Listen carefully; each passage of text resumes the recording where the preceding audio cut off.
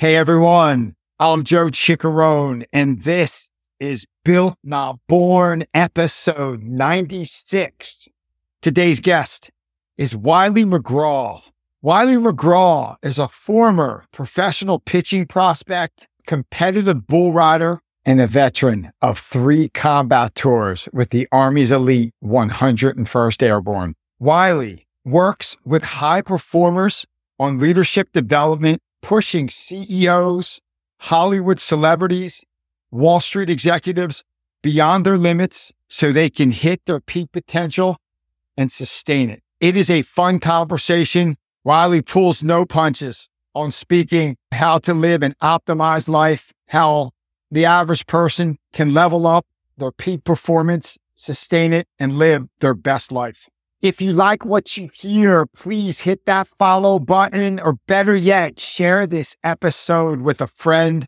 We have a bunch of cool interviews like this one to come.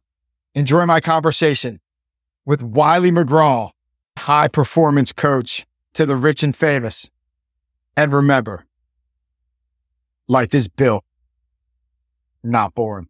Wylie McGraw, welcome to the show. Thank you, Joe. I appreciate being here, brother. Oh, it's an honor to have you, Wylie. For our listeners who may not be familiar with you and your work, who are you and what do you do? Who am I? I think that's the question of a lifetime for any human being. Who are you? I think it combines into my work to answer that question, Joe, for your audience to know who I am and what I do are both one and the same. And that comes from a place of the life experiences of being a competitive athlete, growing up in a household where I was born into sports. There was no choice to become an athlete. It was just what was expected of me. It's almost like I make the joke, out of the womb came my pitching arm. So it became this, like, 3 years old, I'm throwing a ball in the backyard and my dad sees the talent. And the next thing you know, I'm on a mound. I'm being trained by the pros and going to this. I grew up around pro athletes. My dad's friends with Major League Baseball stars, et cetera, all through the past. So that experience of being born into that household, the expectations of being this perfect athlete from my father as a firstborn son, it really created this interesting idea of, like, who am I? What is it that about myself that I don't know or I need to discover? But I wasn't aware of that keenly as a young man. So I was always collecting baseball cards. I thought I had this great family dynamic. I was being pushed to be my best. Excellence was the key, was constantly this perfectionism. So for your audience to know more about that is Wylie McGraw, where I discovered the fact that these external pressures and these expectations were breaking my ability to stay excited about the love of the game. I started to seek out alternative environments to truly challenge myself, whether I recognize it or not. And that's where I found bull riding, got into the competitive world of bull riding and rodeo, fell in love with the wild nature of that environment that really started to break me free from the chains that I felt that were binding me, the limits that were placed upon me by others. And I discovered more of my own power and potential. I started to feel connected to who I really was, this intimacy that I feel was missing as a kid. And eventually got to the point where I started to get excited about those very radical, uncomfortable environments, Joe. And I was like, I want more. I want to know what else is out there. I want to know how much further I can be pushed.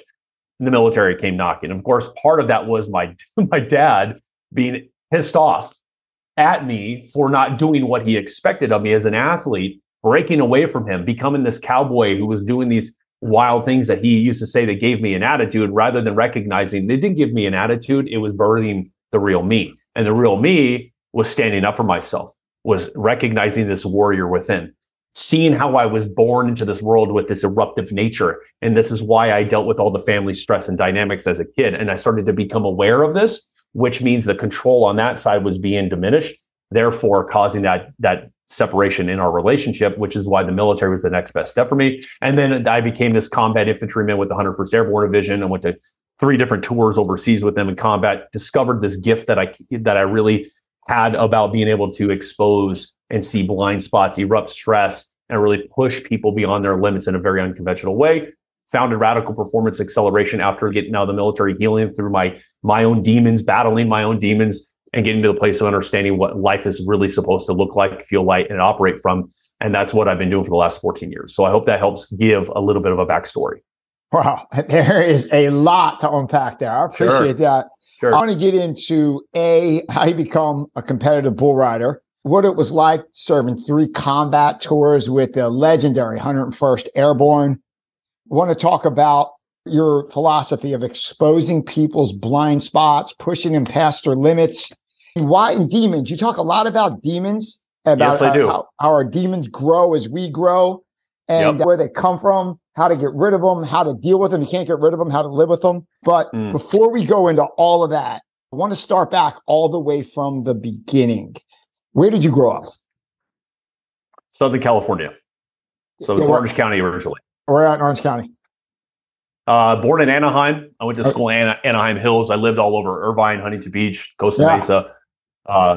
So those were my stomping grounds. It was fantastic. I mean, it's gotten crazy over the last 20 years. The beach towns are fun. I found myself constantly navigating towards mountains as well. I really like the mountains, and I like the duality of going to the beach and then going to the mountains because the energy is completely different. You get a whole different experience. But yeah, that's where I'm from originally. If they asked the 18-year-old version of Wylie McGraw what he wanted to be when he grew up, what would he have said? I actually wanted to be a firefighter. So as a kid, I loved firemen. I thought firemen was the ultimate space of service.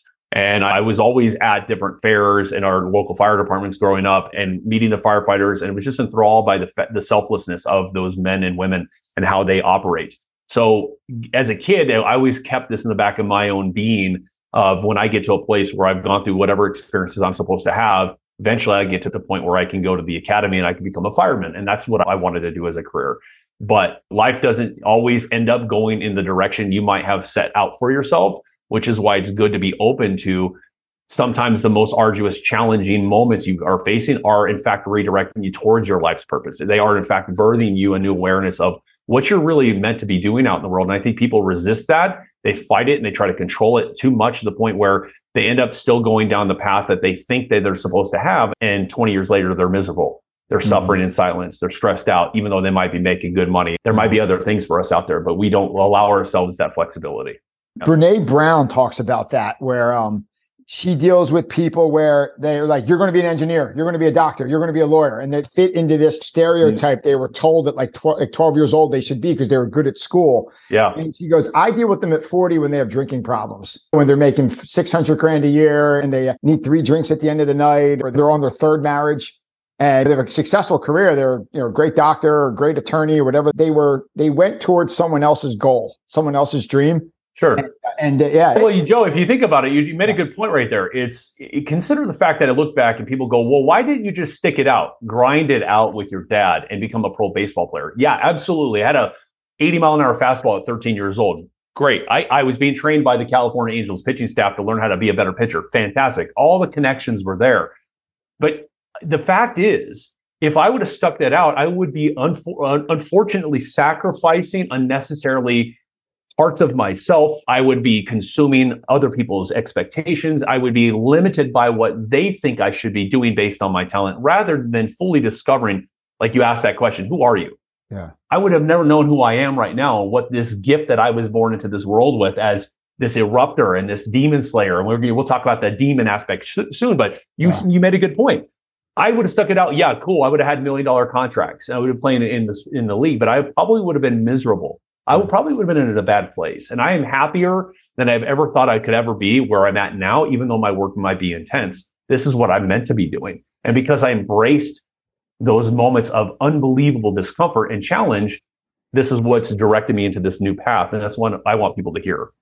Yeah. So at 18, what'd you do? You graduated high school. What was your first move? I was already in the Army at 18 years old. I was actually in the Army Reserves during high school. So I joined the delayed entry program at 17. I wanted to get into the vibe, the energy of being a soldier. So I chose an MOS just because the duty station was close to home. I got to drive 1 weekend a month down to Camp Pendleton, California, where my unit was. I got to learn and train and be a part of that. And it got to the point where as I got ready to graduate, it wasn't enough.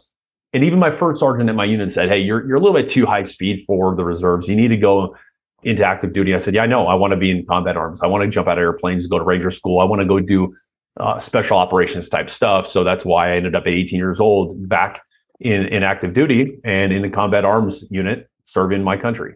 First off, thank you for your service. You're welcome. How'd you wind up in the 101st? Long story short, I got airborne in my contract. So when you join the military and you go in combat arms, you want to be special ops, you got to go through what's called basic infantry training. You go through boot camp, you go through AIT, you become a light infantryman. But through that pipeline, you then can branch out into different pipelines like Ranger, a RIP, or now it's called RASP, Ranger Indoctrination Program back when I was in, and now it's Ranger Assessment Selection Program.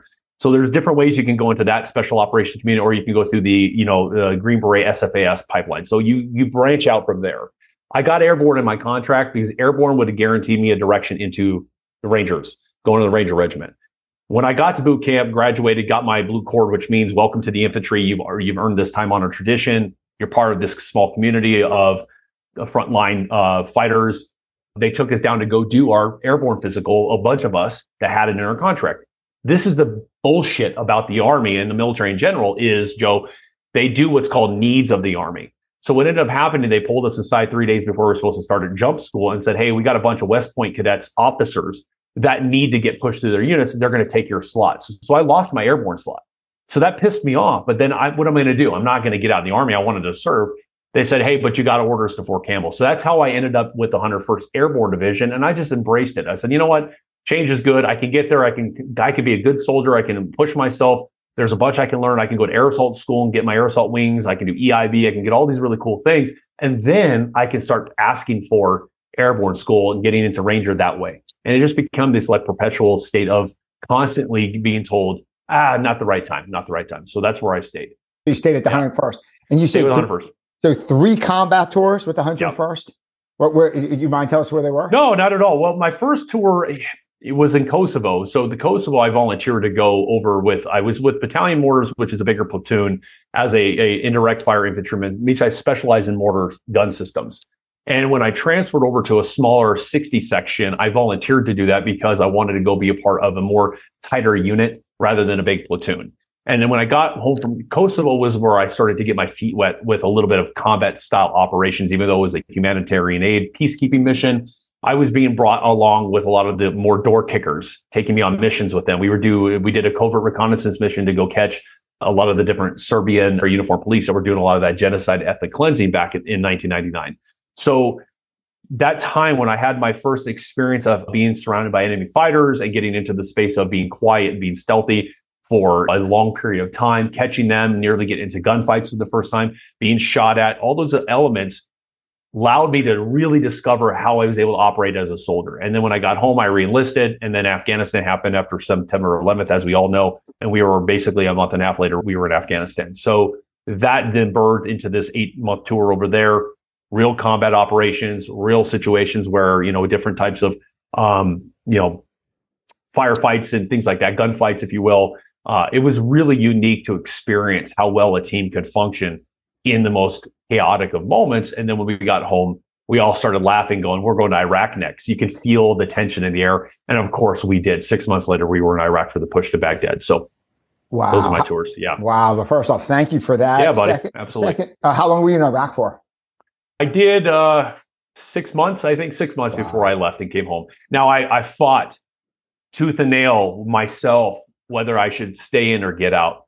And the reason why, again, we'll go back to that the story you had asked about, is because I didn't trust the military anymore.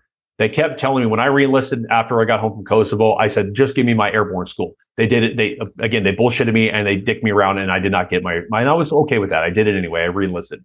Then when I'm in Iraq, my third tour, my first sergeant, my company commander, I was an NCO, a corporal in charge of my 60 gun section. They said, hey, look, let's talk about your re-enlistment, brother. And I said, okay, what do you want? I said, I want my E5. I should be promoted to sergeant. I need to go to airborne school. I need to go to Ranger school. If you give me those 3 things, one of which I've already am due, then I'm happy to stay in the military longer. And I said, okay, we can probably get that done. Oh, fantastic. They said, but you got to give us 6 more years of your life. 6 years is a heavy ask after 5.5 years already, and you constantly taking away the one thing I wanted the most. Mm-hmm. So I didn't trust them, and I fought that. Should I stay in? Should I get out? Plus, I had an opportunity to potentially go to a warrant officer school and go fly Blackhawks because I got to fly as a door gunner during the push. I met a bunch of pilots. So I had this huge world of battle of what do I do? But I felt like I knew myself, truly knew who Wylie was in that moment, realizing that as I led my team, I was dealing with a lot of the chaos that my guys were going through. I was seeing blind spots in their performance. I was like, something's unique here. Let me just get out and build something for myself. So that's why I pushed through and decided to leave the military. So you leave the military. What's it like taking the uniform off for the last time and stepping into civilian life? What's that like? That was a transitional point. I think that was a stressful moment. I spent 6 months still feeling like I left my weapon system somewhere. We're so used to carrying our rifles and our gear. I constantly would wake up and sometimes in cold sweats thinking that I was missing out on something. The struggle of getting out of the military and hanging up the uniform for the last time, I felt what's the word I want to describe this as? It's almost like I lost a brotherhood that everyone is bought into the mission in the military. So when you get out into the civilian world after being part of that for a long time and you get around people, it is quite a bit of me out here versus in the military, it's we. There's this, you're responsible for the guy to the left and the right of you. And then when you become a leader in the military, it's the satisfaction of understanding that as people operate and they perform because of your leadership and your containment and your ability to see and focus and keep people on track. When you get out of the military, trying to apply those skills into a world where people resist heavily any kind of push, any kind of drive, any kind of telling them what to do. That's what I hear a lot of civilians say, well, don't tell me what to do. It took a moment to transition into that. But again, when you have the skills, you just understand it, you see it, and then you just move through it. You face the challenges head on. Yeah. So you leave the military. What is your next move from there? Getting my feet grounded with where I was at, understanding what it was about myself that I discovered in war, that gift. I keep using that word, but that gift that I traced back to my entire life. I was like, okay, this is why my family acted the way they acted around me. This is why people out in the community would act the way they people were always erupting around me. People were always giving me their stress, telling me their truth. It's almost like there's something wrong with me as a young man. But then as I got older, I said, no, nothing's wrong with me. Something else is here and different. I just don't know what it is. But I'm dealing with my own stress. I have 3 tours overseas. I lost buddies of mine, in certain situations that took a toll on me as well. A couple of friends of mine that we were talking right before Iraq. We were enjoying the fact that we were serving together and these guys didn't make it home. And to me, that really rattled my cage a little bit. So it's kind of like I wanted to deal with my own self first because I recognized habits and patterns that I was going through quickly and we'll talk about this in a minute. I think your audience needs to hear this and is going to your other question. Habits and patterns of self-awareness that were not conducive to me being my best. And the fact that I could see that and I can embrace a little bit of that truth, even though I wanted to do those habits because they were good, they felt good in the moment, they were fun, they helped me deal and cope. I knew I needed to do something about them. And that's why I said, screw this. I'm going to start fighting the demons I'm plagued by, whatever the family dynamics and chaos and stress, because the real war that I was dealing with, and I think most people deal with, is not on a foreign soil. Mm-hmm. It is within us. It's here at home. It's in our head. It's in our bodies. It's in our energy, our spirituality.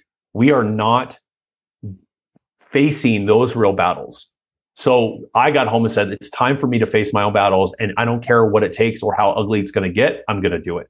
And it's interesting is when I made that commitment, I started to pull in resources around that surrounded me and supported my ability to unleash the stress and get really clear on which direction I wanted to go. And that self-mastery, you hear that word all the time that everybody talks about, but very few know how to truly master. That's what became a commitment of mine. And I lived in that and I was willing to embrace every moment of every day. No matter, it's like I stayed uncomfortable for several years when I got in the military. I don't think I had a moment of peace because I just wanted to stay in the space of being very, very distraught with myself so that I can move through and heal what plagued me rather than just dealing with it, coping with it, compensating from it. And that's when I eventually met my business partner who, at perfect timing, was like, you're in a great place. This is who you are. I was getting ready to be a firefighter. I thought that's where I was definitely going to go. She's like, no, you're meant to fight fires just in a completely different way. Here's who you are. This is what I recognize. And that truth she gave me was like, I embraced that truth. I didn't resist it and say, no, I'm good.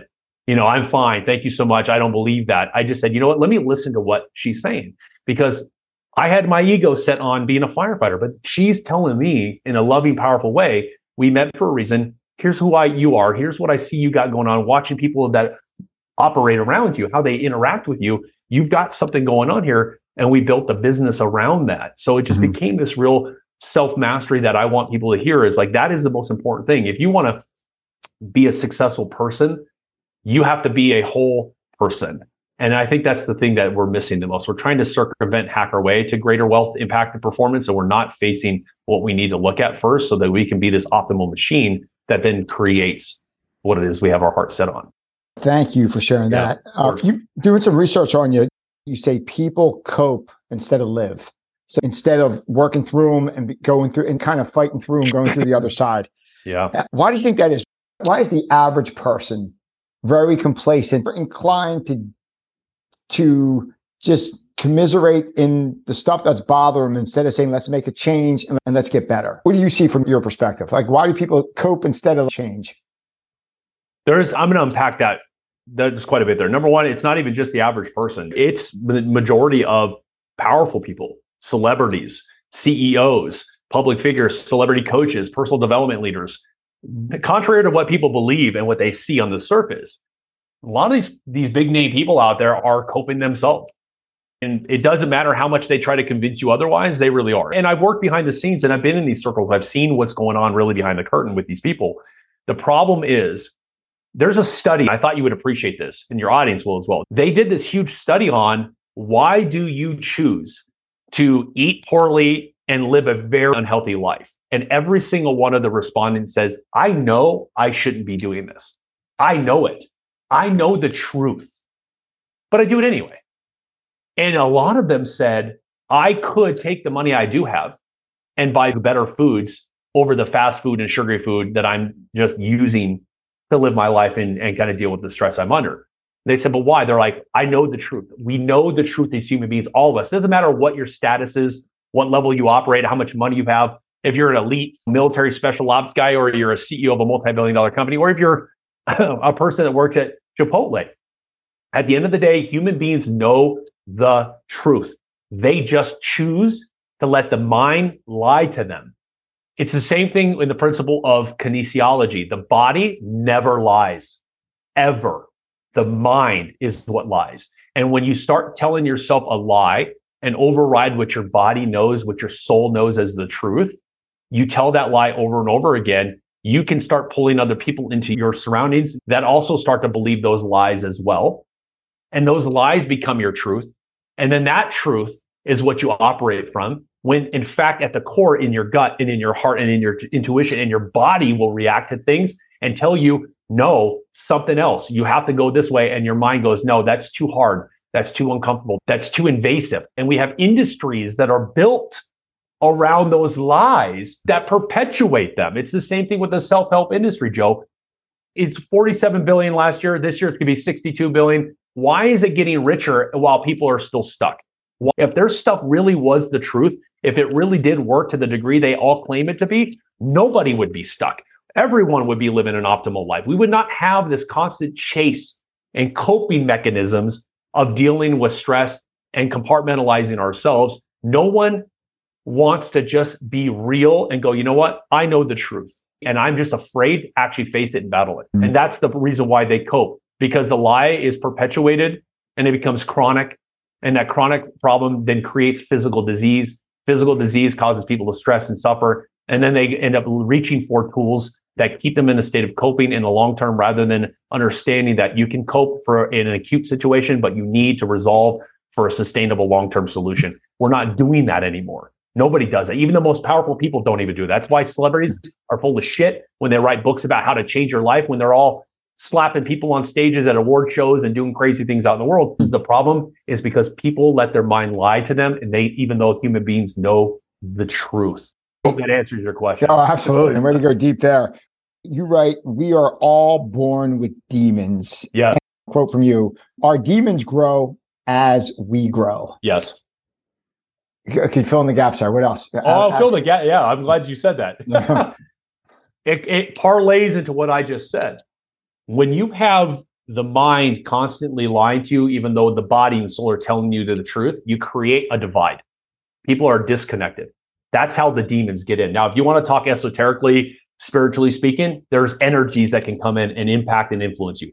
But if you want to talk scientifically, you can consider life's negative experiences, traumas, stresses, setbacks, expectations, limitations that are placed upon you, physiological issues, etc., are all, you can consider them demons. They will get in between that gap, that disconnect between your mind and your body and your soul, who you are, and they cause havoc. Going back into that aspect that you just talked about, demons, think about it. When we have babies are born, even in vitro, right, in the womb, your parents are already projecting expectations of maybe my son or daughter is going to be the next Beethoven. Maybe my child's going to be the next rocket scientist. There's so much being bombarded on you even before you come out of the womb. Then when you come out of the womb, you have projected expectations and limitations. What things are going to be fears that surround the child. So you're already born into a world of projected stress, projected expectations, limitations, ideas, rather than it being just this pure experience of you coming in and navigating this world yourself. And all the stories that we like to fabricate for ourselves come from the fact that we're born into this world with these demons. We do not get to the core of them and fight them head on. And we have literally a society that is built on coping and on stress and on struggle. And then these demons are out in the world talking to each other rather than it being the people actually connecting on a more intimate, balanced, powerful level. You mentioned the ability to accept feedback a couple moments ago. You said the ability to listen to feedback, let it process in your head, and actually change your action. Not like 1-star reviews where Seth Godin likes to say, no author ever got better reading their 1-star reviews. That's basically the work's not for them. But if you go like to your 4 and 3-star reviews where it was not perfect, but you kind of connected with the work, that feedback is such a gift. If you could take that in, and maybe that chapter was a little long, or maybe I didn't let John talk after I talked. The ability of self-awareness and feedback, I think, are game changers. What do you think? Absolutely. But it takes someone's ability to be willing to face truth, face themselves. And I wanted to add something to you, Joe. People want to be great, but the blood, sweat, and tears that they need to put into that to become great requires what you just said, being willing to face the truth by getting the feedback, being pushed, being challenged that may sound unorthodox, unconventional, goes against traditional thinking, industry thinking, the limitations that we place on ourselves from a psychological standpoint. The problem is, I look at animals, why do you think we have animals like bomb sniffing dogs, drug sniffing dogs? These animals have no ego. So they just know when something's bad. They sense it. We have an ego. We have this mind of ours that's different. So we instantly want to put up blocks because we absolutely hate looking bad or looking stupid or looking wrong in front of other people. It's a weird mechanism of, it's almost safety, like protection. Our psyches have not evolved as far or as fast as our technology has. So this asymmetrical growth, it scares us when we're actually experiencing real transformation. Now, guys at the top that we talked about earlier, Tony Robbins, they have cool concepts. They do give people some incremental change and growth. They give this really gritty, profound, conceptualized ideal of what it means to change your life. But the problem is when you don't have someone or something in your life that can keep you in the fire, in the hard moments that happen to you, when shit is hitting the fan, you're actually never going to move through that the right way. And you're always going to let the ego and the mind lie to you that you're changing rather than actually feeling what real transformation is supposed to look like. It becomes this idealized, conceptualized way of living rather than a true and experiential, transformative life that people are saying they want to live. That goes back to that starting with feedback. If I tell a client, that's why I work with powerful and prominent people. They're the biggest culprits to what's really going on out in society. They are living limited and completely fucked up. They just are. And then they're standing out in the world and infecting people, like the whole Will Smith slapping Chris Rock and all this. That infects people. That makes people, stirs up their demons and makes everything kind of go crazy. And it's like when you have people that are disconnected, the rest of the population is going to be disconnected. And I work with them because they're the ones that are truly afraid to close that gap and face their truth and get to the place of balance and peace because they built their empires on the lies and the stress and the chaos that they're used to. And then goes into this world of teaching others, you've got to sacrifice, you've got to suffer, you've got to do things at all costs, you've got to go against the grain, you've got to be the one who's willing to lose out on things that matter to you if you want to be the best. And that is a lie as well. Yep. A couple things there. Getting back to the point you mentioned, like a Tony Robbins or something, you go through this weekend immersion, you come out all fired up and you get all excited. And there's probably some benefit there. But the one thing I learned in the sales world, I've been in sales for like 20 years, and I also learned the jiu-jitsu world. Training is not an event. It's a process, right? So like if I took one jiu-jitsu class and I had Hickson Gracie or John Danaher, like they went through the greatest maybe practitioner or teacher ever, come and teach me for 2 straight days, I would get benefit of that. But then say they disappeared and I never practiced or I never had follow-up, or I couldn't go back to someone with questions, or like my situation changed and my shoulders hurt. And how do you do that when my shoulders hurt? Like you can't tweak it and evolve as you go. And it's not a process, it's an event. 5 years later, I'd be almost the same person. But if there was like, hey, there's a check-in every 4 or 5 weeks, we're going to spend 20 minutes, bring me your questions. Let me tweak something. Constant adjustments and tweaks. And that process goes on. It's a constant, steady stream of process and engagement. Process changes your life. The event is just a blip and it disappears. And it's almost like a sandcastle. It's there, the wave hits it. After 3, 4 waves, it's gone. You don't even know the sandcastle's there. That's a great way to put it. And I was thinking about jiu-jitsu when you just said that. Think about when you're on the mat. I don't practice jiu-jitsu yet. And I've been talking to some people like Andy Stump and some other folks. Like I know Jocko does it and all these different, I have buddies of mine in the skydiving community that are jiu-jitsu. And they tell me I should get into it because it's great for the evolutionary physical training, mental training. And I thought about it. And because I at least understand the concept of the art, and I think it's a beautiful martial art. Even in the Kung Fu that I practice an ancient form of Chinese martial arts. And it's like learning through the experience in the moment is what identifies the weaknesses so that you can manage them, and what helps accentuate strengths. When you're in an arm bar, or when you're getting thrown around on the mat, you're getting literally physically, mentally, and emotionally stressed and stretched and pushed in that moment you're training or rolling with your partner. Yep. And what happens when you roll with Gracie and he puts you in a specific hold or a wrist lock and it hurts? You know your limitation in that moment, and you know where you can then move through a limitation, because he's going to teach you when this happens to you, there are so many different ways you can respond to it to get out of that wrist lock. So that's the thing. I love that you brought that up, because when it comes to human performance, when it comes to doing personal growth, it's nice to have these types of coaches that are out there, the programs, the processes and systems that are offered in these fields. They can give you some incremental change. They do, in fact, help with the balance sheet and the P&L. They can make you feel a little bit more motivated in your daily life, give you some routine. But transformation of who you are from the inside out, a metamorphosis, requires going back to those principles. You need to be stressed in the moment, pushed through those limitations in the moment. When you get out of that moment, you get back into your life, your ego kicks back in, it starts to happen again. You start to create more of those lies that everything's fine. Yet at home, they're miserable. They still talk to the partners the same way. They eat poorly. Their routine sucks. They're not exercising the right way. And then when you build upon those lies, guess what happens? That all look like they're having the best life ever, but they're miserable and they're suffering in silence.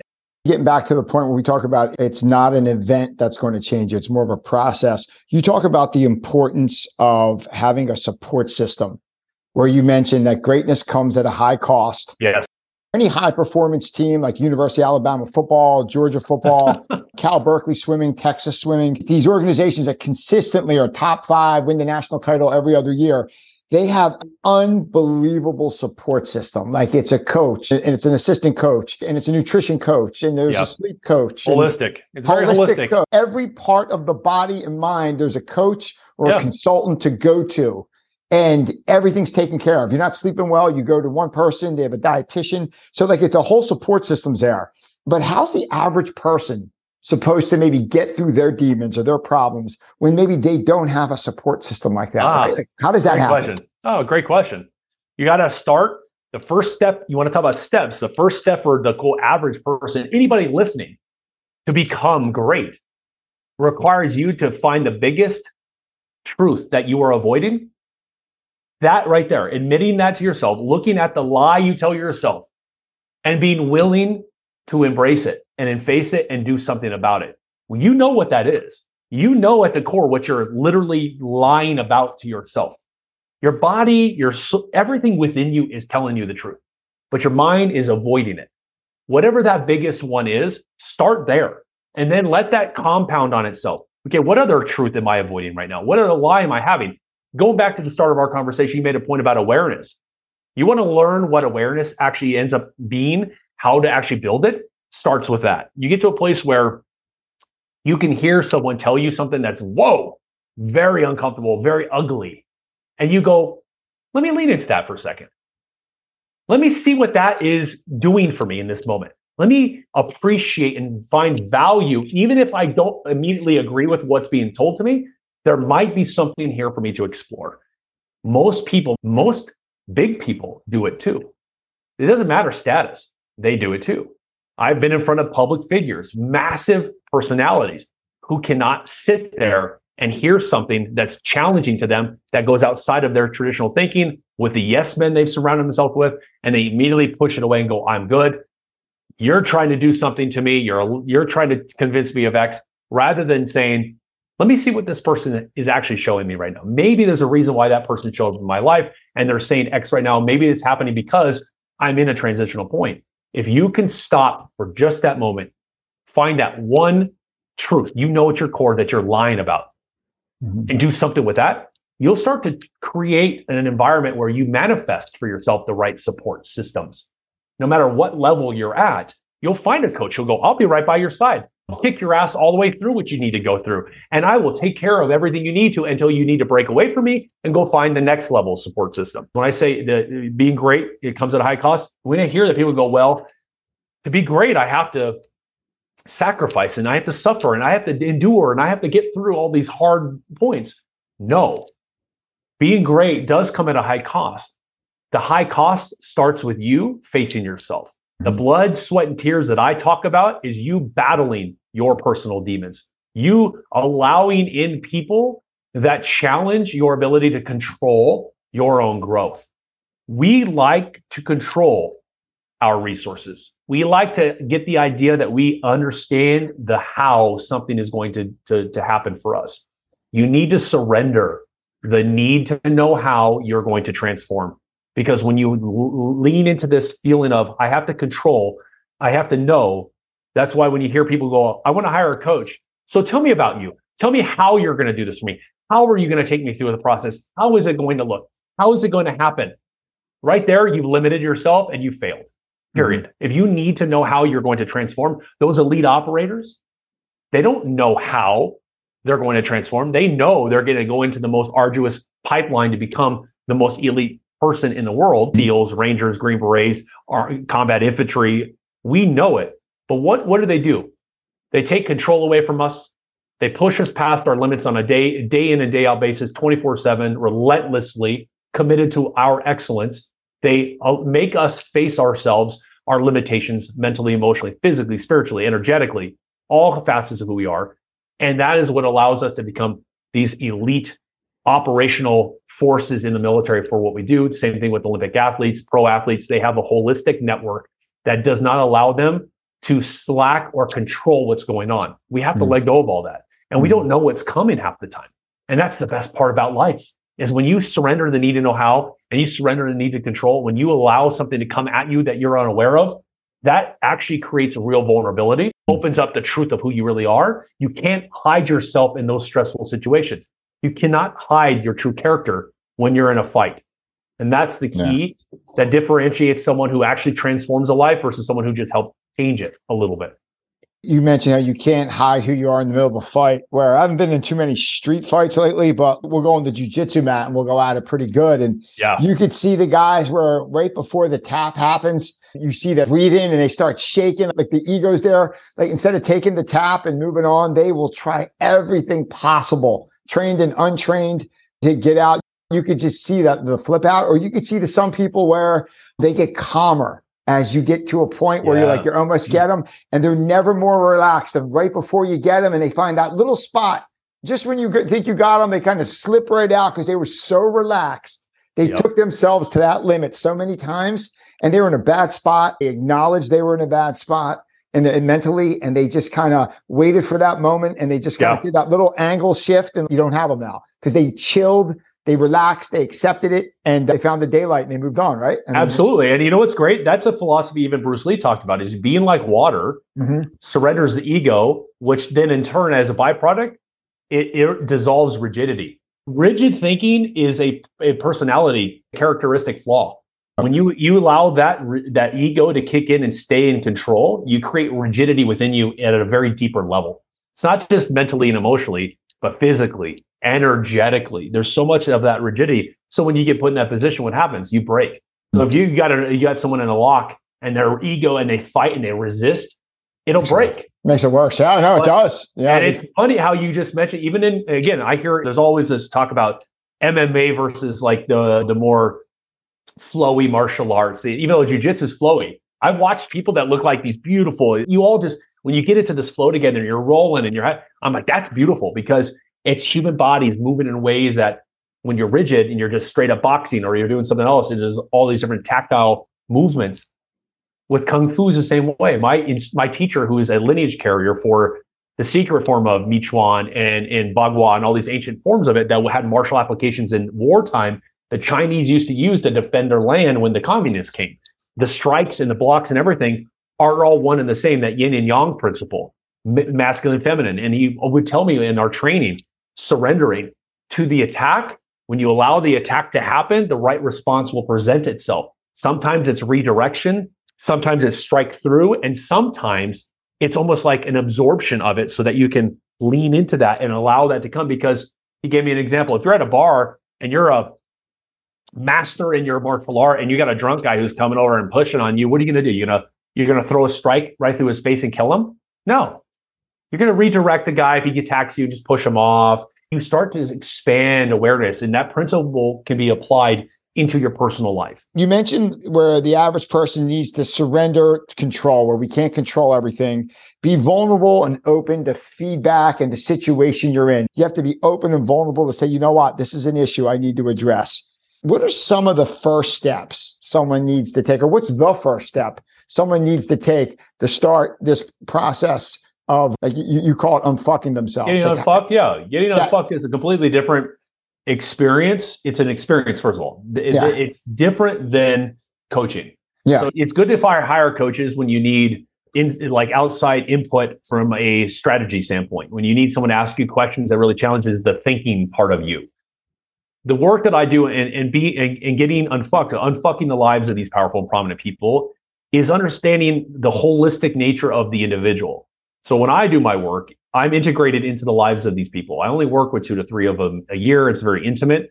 If I have to, I will live with them. I travel with them. They're available to them 24/7. I'm part of their life as their battle buddy in their trenches with them.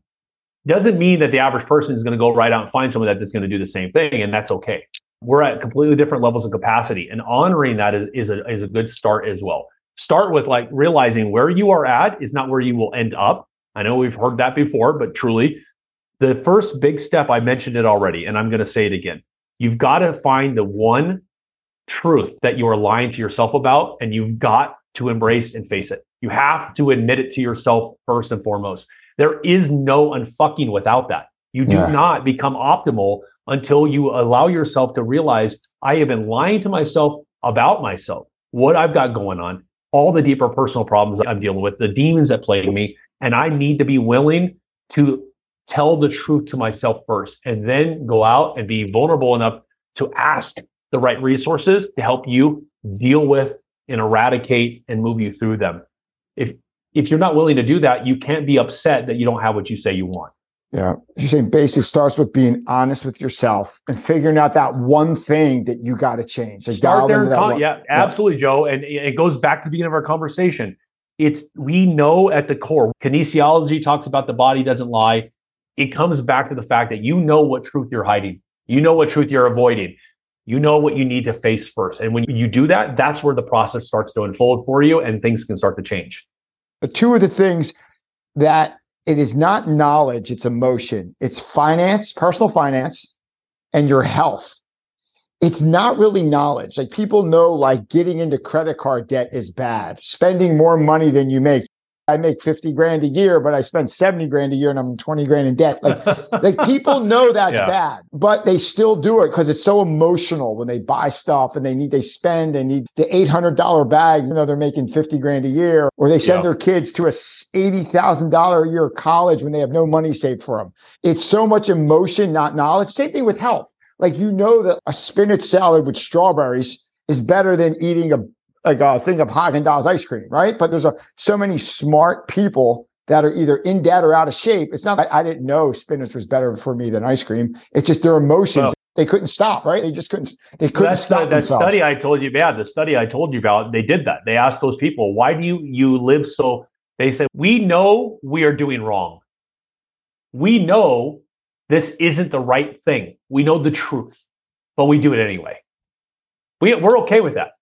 We do it anyway because, number one, nowadays more than ever, the pressures of society to look a certain way, act a certain way, show up a certain way, you get attention when you are seen aesthetically or on the surface as somebody who's got status, caliber, money, etc. But that's a dying metric of success. Success has nothing to do with your bank account. What do you do? I've known plenty of people with 9 and 10-figure bank accounts who are the most miserable people on the planet. Why? And it goes back to that. They know the truth. They just don't want to face it. Biggest wars that we fight as human beings are not the wars that myself and many of our veterans have fought. It's personal. It's within. They choose to lie and override the truth that the body is constantly telling you, hey, this isn't good for me. And you're like, I don't care. I still want it anyway because it feels good. Yeah. I like the way it tastes. I could spend my money on that salad with strawberries, but I'd rather have the McDonald's burger because it tastes good. It feels good. You're right. It's emotional. And because the emotions are trying to override the pain that people are in, they lean into the easy route and the things that help them cope rather than just facing and battling through the most uncomfortable moments, because those will be short-lived if you give yourself permission to tell the truth to yourself first. And then when someone shows up and goes, hey, guess what? You need to go talk to X because the reason why you're not making money has to do with that relationship. They don't go, I'm good. They go, oh, really? Let me lean into that and let me go have that hard conversation because maybe that person's projecting something that's cock blocking me from making this sale over here. Or maybe this is happening with my team's performance and function. Or maybe the fact that I'm slapping someone in a public forum has everything to do with the fact that I actually have not done any of the real work that I said I've done. And I need to find out what's really going on with me. And I need to face the very hard truth about the demons that plague me. So that's the key there, is getting real with yourself. Yeah, speak truth to the person in the mirror. I want to move over to a part of the interview we call Share Your Secrets, so our listeners can get to know you a little bit more as a person. Question, when you look back, what's the biggest challenge you ever faced? Challenge, wow. I think my life experiences to me were my biggest mentors, and they were the biggest challenges that helped reveal me to who I really was. And when I embraced that darker part of myself and I leaned into it and I found that I could use fear as a fuel source for my growth and success rather than a detriment to who I am, I stopped trying to conquer fear. I stopped trying to override it. I started to learn how to relate to it and how to embrace it and let it be a part of my life experience. And it became less impactful as far as negativity is concerned. Anytime I was faced with like, hey, you got to go stand on the stage and speak, I'm like, fine, I guess I got to go do it. Even though I may have felt butterflies or uncomfortable, I just did it anyway. I learned in those moments that fear is such a beautiful asset. And we got to stop trying to stuff that down and get rid of it because it's there, it's human, it's innate, it's never going anywhere. So the challenge of facing and embracing fear was the biggest one for me. And that's why I'm able to live this life that I have now. Yeah, man, face your fears. How about when you look back, do you have a successful failure? Like when you look back, do you have a favorite failure that set you up more for success than any other failure? Favorite failure that set me up for success? Yes. The one that Authority Magazine interviewed me on this, and I mentioned this to them. When I first started my business, built this around I was working with combat veterans. I had just that connection from that environment, that industry. And healing them through PTSD and getting them off their medications. They were sleeping better at night. And it was a very radical way in which I was supporting these guys and gals. I was working with some women too. And it got to the point where they were introducing me to friends of theirs that were doctors and professionals. And I had one guy who was a special ops dude. He said, hey, my friend he's a professional baseball player and he wants to know how you can help me. So I was like, okay, great. The word of mouth stuff is kind of kicking off. Cool. I'll meet these people. And so I ended up going and driving 8 hours to go to this event at this really extravagant hotel, and where all these people were wearing $5,000 to $10,000 worth of threads. You've got the watches, the Pateks, and all the different, and it's these amazing individuals and these personalities. I had packed my bags to go, Joe, and I was ready to rock. The most successful failure of this is when I got there, I had left all my suits, all my nice shoes, all my dress shirts back at home by my front door. It was just the weirdest thing that I did that. Being military, I'd never leave those things. I had a shirt that said, I can't adult today. So I threw on this graphic t-shirt. I threw on a nice pair of jeans and Chuck Taylors. I did my hair, I had my, shaved, etc., ready to go, threw on my simple watch. And I said, screw it. I'm here. This is what I clearly failed at remembering my nice stuff. And I walked into this unbelievable conference room. It was beautiful. And it was almost like the reaction of those people shocked me. I was overwhelmed by laughs, handshakes. People were endeared to the idea that I had confidence, that I walked in that room being a no-name and just shared with people who I was and what I was doing in the world. It was probably one of the most rewarding experiences that I've ever had in this work. I ended up getting more business that year than I thought was possible. I worked with a couple new clients, and I made new contacts that started inviting me to parties and other events. And it just birthed this path into this relationship orientation dynamic of my business and how I support other powerful people. And I feel like I was able to touch other lives, heal and transform people's experiences, because I did not see that as a failure that was the ending of my life or my career. I saw that as an opportunity to step up and be a real leader in who I am and the confidence that I possessed, and just do it anyway, regardless what the outcome was going to be. They did not hire your clothes there. They hired your mind. That's what they needed. They needed your ideas. They said, you know what? You walked into the room and it was like, who is this guy wearing this graphic tee? And the way you carried yourself, they said, we didn't care about what you actually did and how you did it. We just wanted to know what you were about, who you are. And that's what endeared them to me. And I feel that that's the piece that's missing in the world now. We're very transactional in nature when it comes to business. There's no interpersonal intimacy that goes on anymore. Your clothes don't make you who you are. You are who you are. And that level of confidence is energetically felt by others. People will buy that first and foremost before they buy how you do something. Absolutely. How about this, with all the stuff you got going on, or your coaching and everything you're involved with, when you need to clear your mind and recharge your body, what do? I spend time hiking in the mountains. I am always with my family. I have an ability to stay connected to the diet that I live by, the foods that I consume, even when I'm traveling. I allow myself permission to never consume someone else's energy, even when I'm working with them. I feel the intensity of it. So it's really coming back to just finding what works for me on a daily basis. Now, my routines are not always staunch. I don't wake up and do X, Y, Z every single day without fail. Sometimes I need to be flexible, and I need to realize I don't have time to go over here and do this specific thing, but I do get to it at some point. I skydive. I love jumping out of airplanes. That's a big part of my freedom and my ability to feel excited about my life. Snowboarding when I get a chance. So I enjoy those elements of activity, really cleanse my soul. And it really allows me to feel so good with my emotions and my space of my being and who I am. So I find that if you are doing a routine based on what somebody else says is good, that can burn you out. Maybe you shouldn't follow a Navy SEAL and get up at 4:30 in the morning and go run 10 miles. Who knows? If it works for you, fantastic. But coming back to the table here is how I deal with everything when I'm unfucking a life is after I've worked with that individual, I spend time with myself, but I'm already doing that while I'm working with that person. I don't sacrifice myself through the process. Yeah. I stay in a state of living my life through a standard, which is what keeps me grounded and which is why I'm able to do the work that I do and accelerate these people to the top of their game. Yeah. First off, you mentioned jumping out of airplanes. Yes. I looked at some videos on your website. Dude, you look way too comfortable jumping out of an airplane. And the one video following you down, you look like somebody was chilling watching a movie. Like you jump out, it's just total calm and peace. Like you want to be nowhere else. You look way too comfortable. I just did 13 jumps in 2 days recently. So I enjoy I love jumping out of planes, flying with people. Human flight is a beautiful thing. And when you get really good at it and you fly with a bunch of other people, we just did a big jump where we had 14 people on one jump. We all left the airplane together and flew like a flock of birds through the sky. It was fantastic. Yeah, it's a great place to be. That's great. Now, so you mentioned routines. I don't know. Are you familiar with Ryan Holiday? He writes on Stoicism. Wrote the I know that.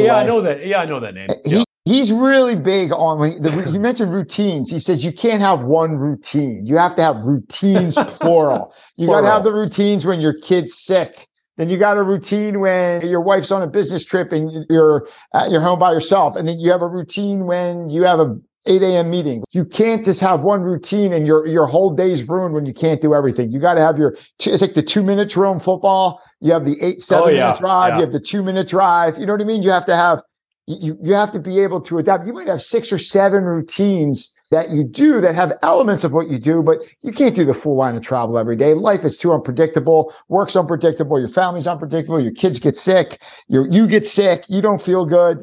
Whatever it is, you have to be flexible with the routine.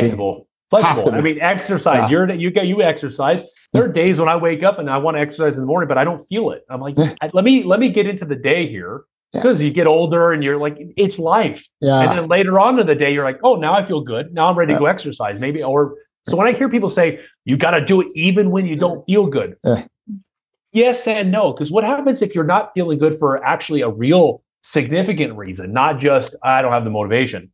What if there's a problem that you need to address going on physically? I don't want people to hear that too. Yep. Don't push through something that you intuitively feel like, I shouldn't do this just because that celebrity on Instagram said, that's the moment you need to do it. It's like, yes, there are times in those moments you need to do it. Get to the gym, sit down on a bench, take in the energy, maybe do a couple push-ups and a pull-up or whatever, and see if you want to continue. Yeah. But there are other days, maybe your body's telling you, I'm tired and I need a break. And you got to listen to that. So true. Couple fun questions here to wrap up. Wylie, if you could have everyone listening take just one lesson away from everything we discussed, what would that lesson be? Oh, goodness. It's going to be admitting the truth to yourself.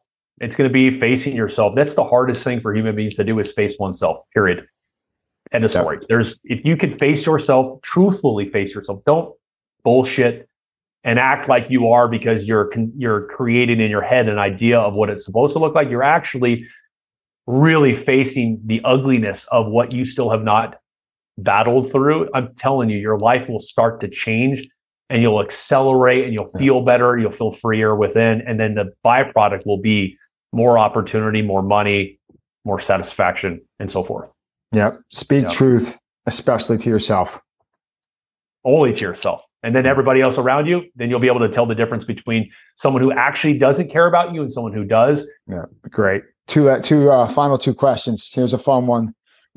Wylie, if you could spend the day with anyone, historical figure, person in your family, alive or dead, who would you spend the day with?